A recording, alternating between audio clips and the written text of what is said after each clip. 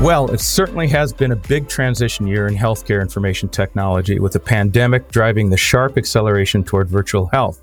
However, there are other major development projects to build out other new capabilities, and there are big companies and major customers involved. Here to talk about both trends is Brad Armstrong, Vice President of Healthcare Consulting for Cognizant. Cognizant is a Fortune 500 company and has rapidly grown to be one of the world leaders in digital transformation, and also has a lot of major healthcare clients and interesting projects in the works. This is Paul Butler, your host, and welcome to the Healthcare Information and Management Systems Society Southern California podcast, where we explore emerging trends in healthcare information technology and the resulting impact on healthcare business. HIMSS is a global advisor and thought leader in healthcare, includes over 80,000 individual members and over 1,000 provider and healthcare services organizations. So, back to our guest today. Brad Armstrong was a former partner and national leader of Deloitte Consulting's healthcare practice.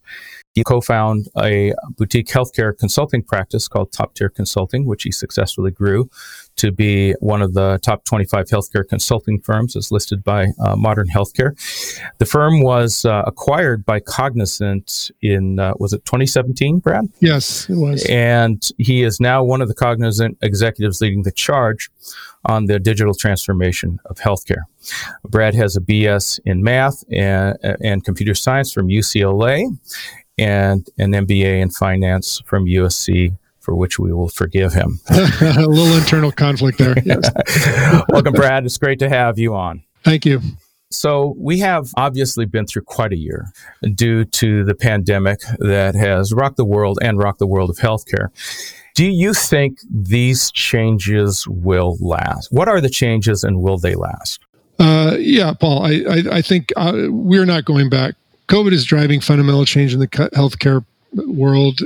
All of our clients and are really making major plans to change fundamentally how they develop healthcare. Now, when we get a vaccine and some other things, we're not sure exactly what the new normal looks like, but we know it's not going to be anything like the old healthcare model. You know, and I think we've often in the history have seen sort of some of these cataclysmic upheavals. You know, when you look at way back in World War II, there was dramatic change in the world. You know, not only did it end the Great Depression, but after post the World War, you saw a dramatic increase in kind of our industrial and technology growth. You saw kind of an emergence of a kind of a middle class that didn't exist before. Women kind of proved that they could be in the workforce, and you saw, you know, a huge increase in the influx in the workforce. So there was a dramatic upheaval that occurred that wasn't reversed. And we think the same thing is going to be happening with COVID. And I think it's drastically changing the way we think about personal as well as public health care. Although in many ways, it's just building on trends that are already there, but it's really a kind of a paradigm shift in getting those technologies and those approaches to care implemented. And I think what we're seeing, what our clients are seeing, is that virtual care is not only a way of delivering care, it's better care. And we're not saying we're replacing face-to-face, that's always going to be there, but we're adding another delivery channel, and it comes with lower costs and better outcomes. And as we'll see what the model looks like, it can really enhance the total care experience.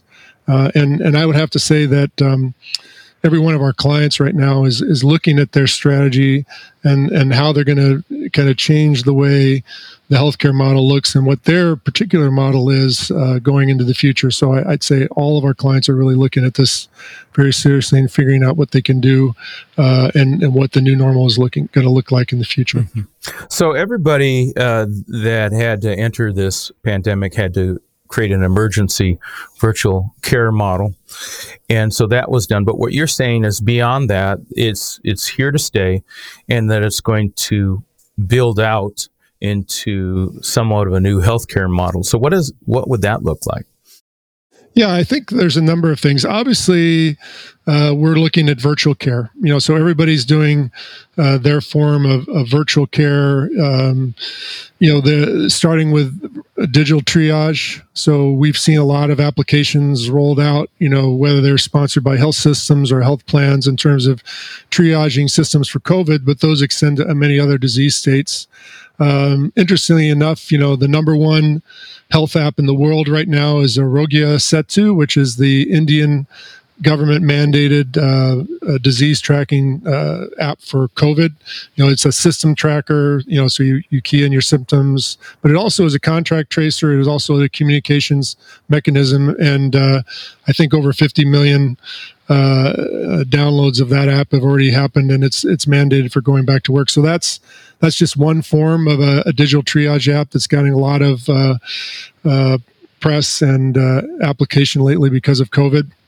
And triage allows you to sort of quickly route people to the right form of care, whether it be self-care or ER. And it can even get you in touch with a physician right away. So that's kind of the entry point for virtual. Then obviously you would move into virtual visits. This is actually having a visit with a care provider. I think it's been statistically shown that virtual visits are at least 50% less cost than an actual physical visit, not including kind of the waiting time on both ends. And this provides sort of greater access for rural areas and shut-ins, obviously with COVID and other conditions. And it's not just about your primary care visits. Specialty care can be scheduled, and actually a big one now is behavioral health visits to behavioral health televisits or to psychiatrists and psychologists as well as counselors. Teladoc reports an 80% increase in mental health visits, and that's particularly important now with some of the stress that people are feeling related to COVID. But even areas like physical therapy can be done digitally. Ficera specializes in providing remote digital therapy services and helping patients kind of diagnose and treat some of their conditions with a remote coach. So even areas that you would think by definition would require physical visits can be done virtually.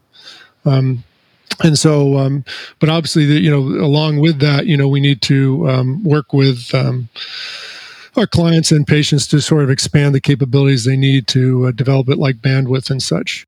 So it can be done virtually, but you had made a comment about it being better. And I think, public perception is virtual care is better than no care.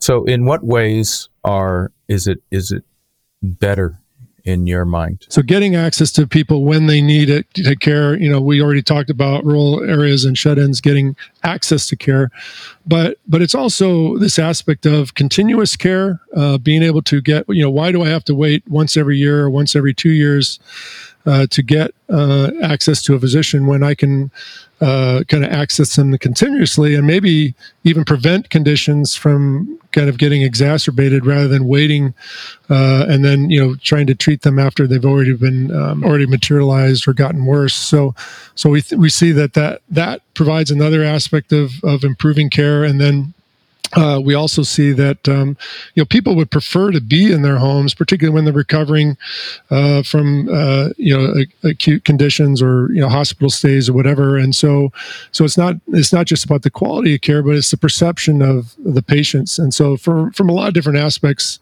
we think that virtual care is better care. So the virtual visits are faster, cheaper, presumably. I mean, have the insurance models been worked out for virtual visits? I mean, how is this model emergent? Yeah, it's that's a good question. There's been some progress in that. For instance, CMS, who administers the Medicare program, they now are paying for remote patient monitoring and care coordination remotely. Not all are doing that, but I think we're seeing a move towards that. We're also seeing a move towards paying for inpatient visits. Some states like California require that you pay the same amount for a virtual visit as you do for an inpatient visit. So we see movements like that. It's not universal at the moment, but we see the impetus definitely going that direction. So I think when some of those hurdles are cleared, you'll see more of that. All right. So what does this mean in terms of other conditions, people with chronic conditions, and the opportunity to really expand this model into something more cohesive for so much more healthcare delivery? Yeah, obviously you've sort of identified. I mean, a lot of aspects of this. It's one of the main targets, I think, is certainly chronic care conditions. People with chronic conditions who need to have continuous monitoring. So we've been working with clients on developing digital therapeutics for COPD and CHF, other disease states. So that's one whole area. But another area is we talked about population health, monitoring people and just in ordinary circumstances, whether it be with eating habits or exercise, that can be monitored. We've got your watch, my Samsung watch now can monitor my exercise, my sleeping patterns, my heart rate, and they even have the latest one has a pulse ox monitor. So population health and just ordinary health maintenance can be done virtually. But then even for seniors who are looking for more independence, there's a lot of tools that can be used, virtual tools that can be used to help seniors stay in their home and avoid kind of costly tertiary care or SNF facilities early on, by just giving them the tools to kind of monitor the health, allow others to monitor, and then allow them to get access when they need it. So it's a lot of different dimensions really that virtual care can touch. So a lot of so virtual care had was always evolving and coming out slowly. Then COVID accelerated it for the point solution of taking care of the COVID patients. But then are there really clients of yours that are approaching this strategically, holistically, and say, we really want to build out a continuum of care. We want to take care for post-acute recoveries or chronic conditions, geriatric people, or is it more are you, in your experience, is it more point solutions? Let's take care of this problem, then let's move on to this problem in individual projects, which sort of build it out over time? Yeah, I think in the past it's really been people have looked for point solutions. So hey, I have this chronic care issue. I'm going to solve that. Whether it be device monitoring or care coordination or some type of intervention. So I think traditionally it's been kind of a series of point interventions. But I think what I'm really seeing with the clients is developing holistic strategies for not only incorporating those solutions, but also looking at the overall model of how we deliver care, and using the crossover between different solutions. So a lot of modalities that people use to treat different chronic conditions can be used to supplement other or monitor other conditions. So having a holistic strategy, and then what I hear my clients talking a lot about now is really a fundamental change in the care model. And that isn't, before it was, again, like you said, it was more individual conditions that we were trying to adjust, but now I hear them talking more about fundamental model changes and developing a strategy. I will say we're still early stages. I think there's, clients aren't sure how COVID's all going to play out, so I think they're hedging their bets a little bit. But I think most of them have, and we've been involved in some of these, are developing comprehensive strategies and are really seeking to look at this more holistically than they have in the past.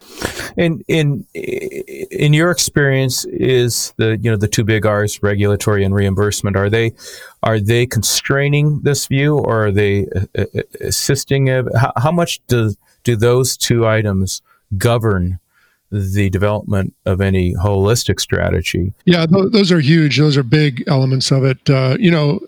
We've seen a lot of regulatory changes that, kind of almost emergency relaxing of regulatory requirements when it comes to cross-state licensure of physicians and things to allow them to practice virtually. So we've seen a lot of movement there of things that were traditionally sort of impediments to providing care virtually. On the reimbursement front, we've obviously, as already said, we've seen some movement in CMS around remote patient monitoring. There's obviously been a relaxation of copays and others related to COVID. But again, we see that more and more people are seeing the value of this. The payment mechanism are changing. It's not just about what gets reimbursed, but it's how it gets reimbursed. When you talk about fee-for-service reimbursement models, those have a tendency to discourage kind of innovative care like this, or kind of these small touch points. Mm-hmm. A good example is, I can go to see my doctor in his office. It costs me $300, but I could have the same conversation with him on email for free. and we've done that. And so why is that? So there's a wide disparity there, and really we don't have a good way of compensating for these kind of small virtual touch points that we want to establish. So what we need is sort of a value-based sort of subscription model of payments that kind of reward the whole provider continuum and patients themselves, quite frankly, for participating in this collaborative virtual care model that ultimately drives to better outcomes and lower costs. So there's per your question, there's changes happening, but we still need a lot more change, both on the regulatory and the reimbursement side. So your thought, if I understand what you're saying correctly, is that this whole, in less than a year with this COVID pandemic, we may have just accelerated the move to value-based care. There may be a silver lining to this whole pandemic because it's forced us to add in virtual care and then rethink the business model in light of all the things that can be done virtually and how it helps the continuity of care and other aspects of managing other things like chronic disease. So are you saying this is actually accelerating something that would have taken much, much longer if there had been no COVID crisis? Yes. Yeah, I'd say that. And again, things don't, even with this, with COVID, things aren't changing overnight. But I think there's a dramatic, the wheels, in my opinion, the wheels have started turning on a fundamental change that will be difficult to stop. The genie's out of the bottle. I think people have proven that virtual care can work. It can be better care, and it can be preferred care by patients. And then we're going to have to now, that's, I think, going to drive kind of the regulatory wheels and the compensation wheels that turn much more slowly to really turn in a way that allows this to be more facilitated. So, yes, I think we're going to see some pretty dramatic changes in the next year and the years ahead. And are they going to be guided changes? For example, I have people who are outside of the healthcare industry that have all kinds of tech ideas on how to move the ball down the field, if you will, in improving efficiency, cost efficiency, and turnaround times on different types of care.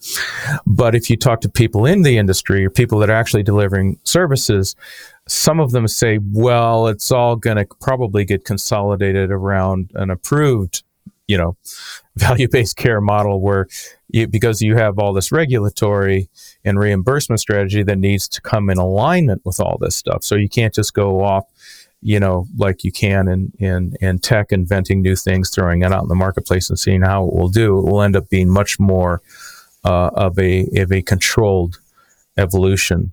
Which side of the fence are you on that? Well, I think, for instance, CMS on Medicare, I think they've always sort of been a leader and innovator in some of the new payment models and even some of the payment practices. So I think to some degree they'll be there. But I think we see innovation on the commercial side as well, of particularly some of the major players experimenting with new models and partnerships, and we see a kind of a blurring of the lines between payers and providers and how they work together. And so I think there'll be changes coming from both sectors. Obviously, CMS will continue to be a leader, I think, in kind of enforcing change, at least in their segment that gets adopted. But I think we'll see other innovation obviously technology will be there driving the capacity for change and the opportunity for change, but obviously it's the care models and the reimbursement models that have to evolve as well alongside those to make those work.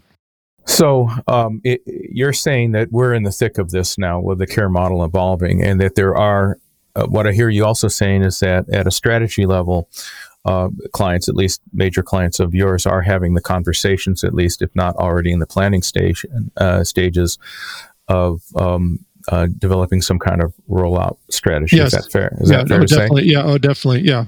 And so when we look in major entities, especially ones that are cross industry, if you will, have gotten involved in healthcare, may have the most dollars to put into some of these initiatives.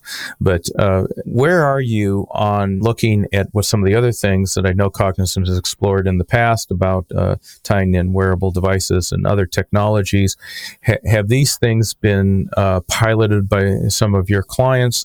And do you see experimentation going on within some of your clientele? Yeah, absolutely. And, one good example of that is, Samsung Watch. As I talked about earlier, we've worked with one of our clients for using that for kind of cardiac care recovery from hospital stays. And they found that they were able to reduce their hospital readmission rate from typically for those cases 10 to 15% down to 2%. And this is a real live pilot that we helped them implement using kind of the capabilities of that watch. And that's just kind of one example where clients are really experimenting with this and getting some results. And I think you see that across the board. And we've actually got a whole IoT practice that is working on kind of a IoTM hub in the cloud, so to speak, for medical devices, and making it easier for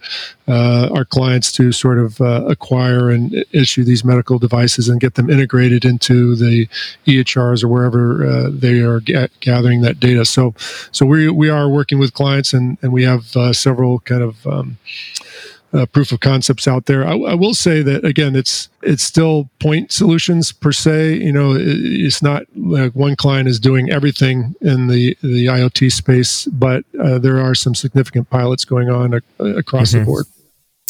So one of the major investments that healthcare providers have made in the last 10 years has been in their electronic medical records. Huge investments, particularly those invested with Epic and Cerner and so forth. But all across the board, there's been a huge investment on gathering data on patients. And do these now become sort of the SAPs of the healthcare world, where they're the data platforms, but everything else that's new is built out on top of it? Or do you see these platforms kind of trying to reach out and add on to their offerings? I mean, you can make the argument that I think, if people outside of healthcare and other industries saw SAP as the transaction platform, and then all these other services were added onto it and connected to that. Are we going to see the same kind of thing with the EMRs, where the new build out of the new services is actually going to be connected to different databases or population health platforms, and the EMRs will still be there, but they'll be in the background pretty much in the same role as they are today? What's your thought on that? Yeah, I think EHRs are going to be a core part of the solution going forward, no doubt. But can they keep up or even compete with all the innovation we see across the board, or even should they? That's the key question. I think the innovation is happening so quickly, it's difficult for them to kind of keep up with those. And again, I think what virtual health allows is innovation across a broad spectrum, and other players are coming into the play, whether it be Microsoft or Salesforce. These are major players with major resources who are starting to make a difference and a play in there. Even Google is getting into the fray. So yeah, while I think the EHRs will be there, they'll have a core function and they have a high penetration, they'll be part of the solution.